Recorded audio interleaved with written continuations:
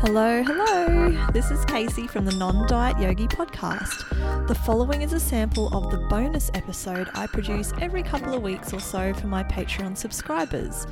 You can support my work and have full access to all bonus episodes and other premium content, including resources and other goodies from guests of the podcast, by subscribing for just $2 a month at patreon.com/nondietyogi. Thanks for listening and thanks for your support, which keeps this podcast going without ads or sponsors. I think that clean eating is an interesting choice of words. It's a phrase most hungrily incorporated into the vocab of masses of women seeking to improve their health. And really, a lot of the time there is a desire for weight loss.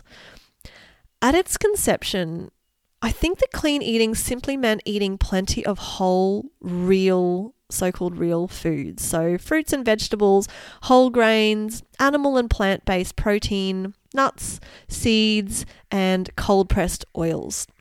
It also meant eating as close to nature as possible, within reason. So eating with minimal processing, packaging, and factory farming. Cooking at home and finding, decent or high quality ingredients is encouraged with this original, definition of clean eating. I think clean eating in this sense implied an understanding and an appreciation of where our food comes from.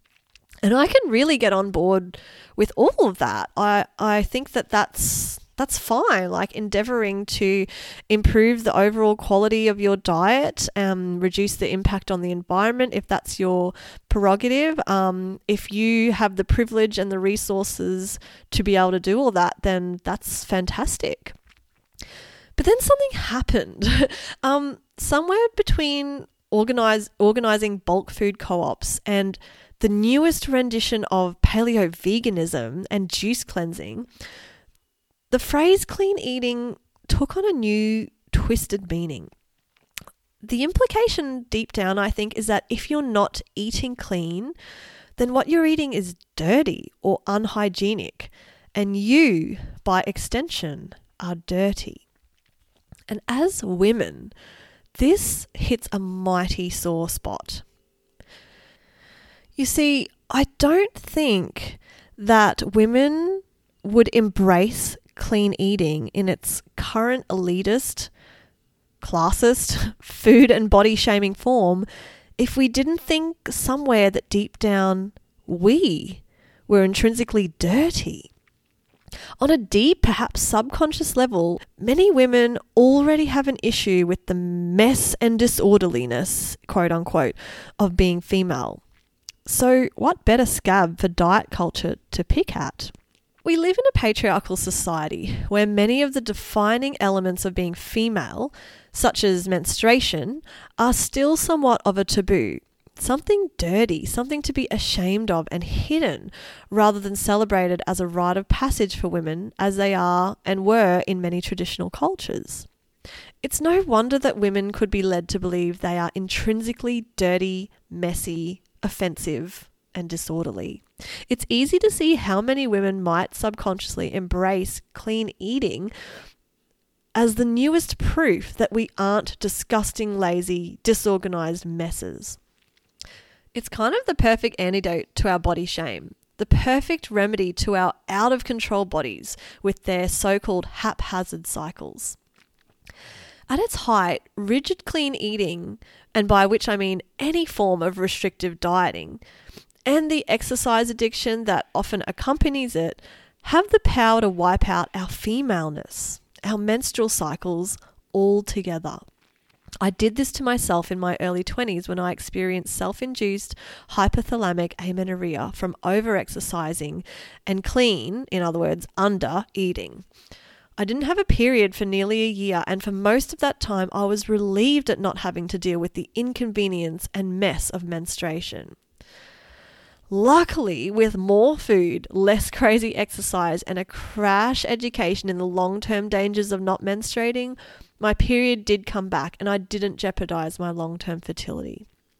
Other women I see in clinic are less fortunate. Our bodies are our biosphere. The kind of catchphrase, you are what you eat, which I hear so often now that I'm in the naturopathic world and I'm in my final year of completing my naturopathy degree. I hear, food is medicine and you are what you eat. And to be honest, it drives me a bit crazy. There is absolutely truth to it. Yes, the quality of your diet does absolutely impact your health and has the potential to improve your health. But it's so much more than what we eat. We are so much more than what we eat.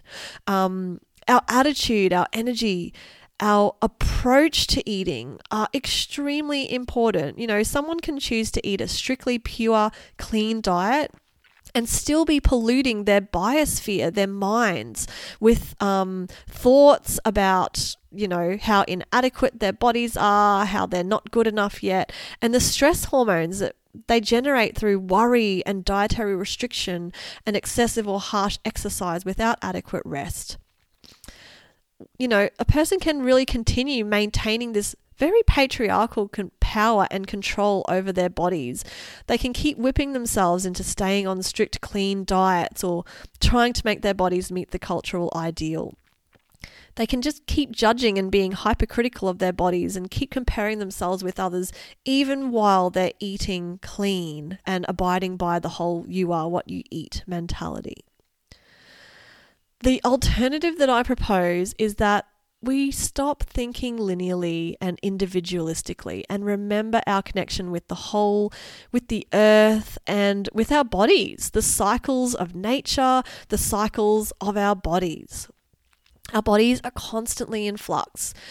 Sticking to a 1200, 1500 or whatever calorie diet, or sticking to 100% vegan diet is just not going to cut it, because our bodies are constantly in flux. Nurturing our continually morphing and, yes, aging bodies, I think, is a more holistic feminine approach. Understanding that we have menstrual cycles if we have wombs. Everyone experiences seasonal cycles and different life stages as we age. And moving through all of these cycles and stages requires flexibility. It requires attunement and continual adjustment. It's not just about finding the perfect diet and sticking to it. There is no perfect diet. And again, that's a more patriarchal, linear, restrictive way of thinking. I think instead we need to be adaptable, to go with the flow, and to meet our needs as best as we can throughout this precious time we have on the earth.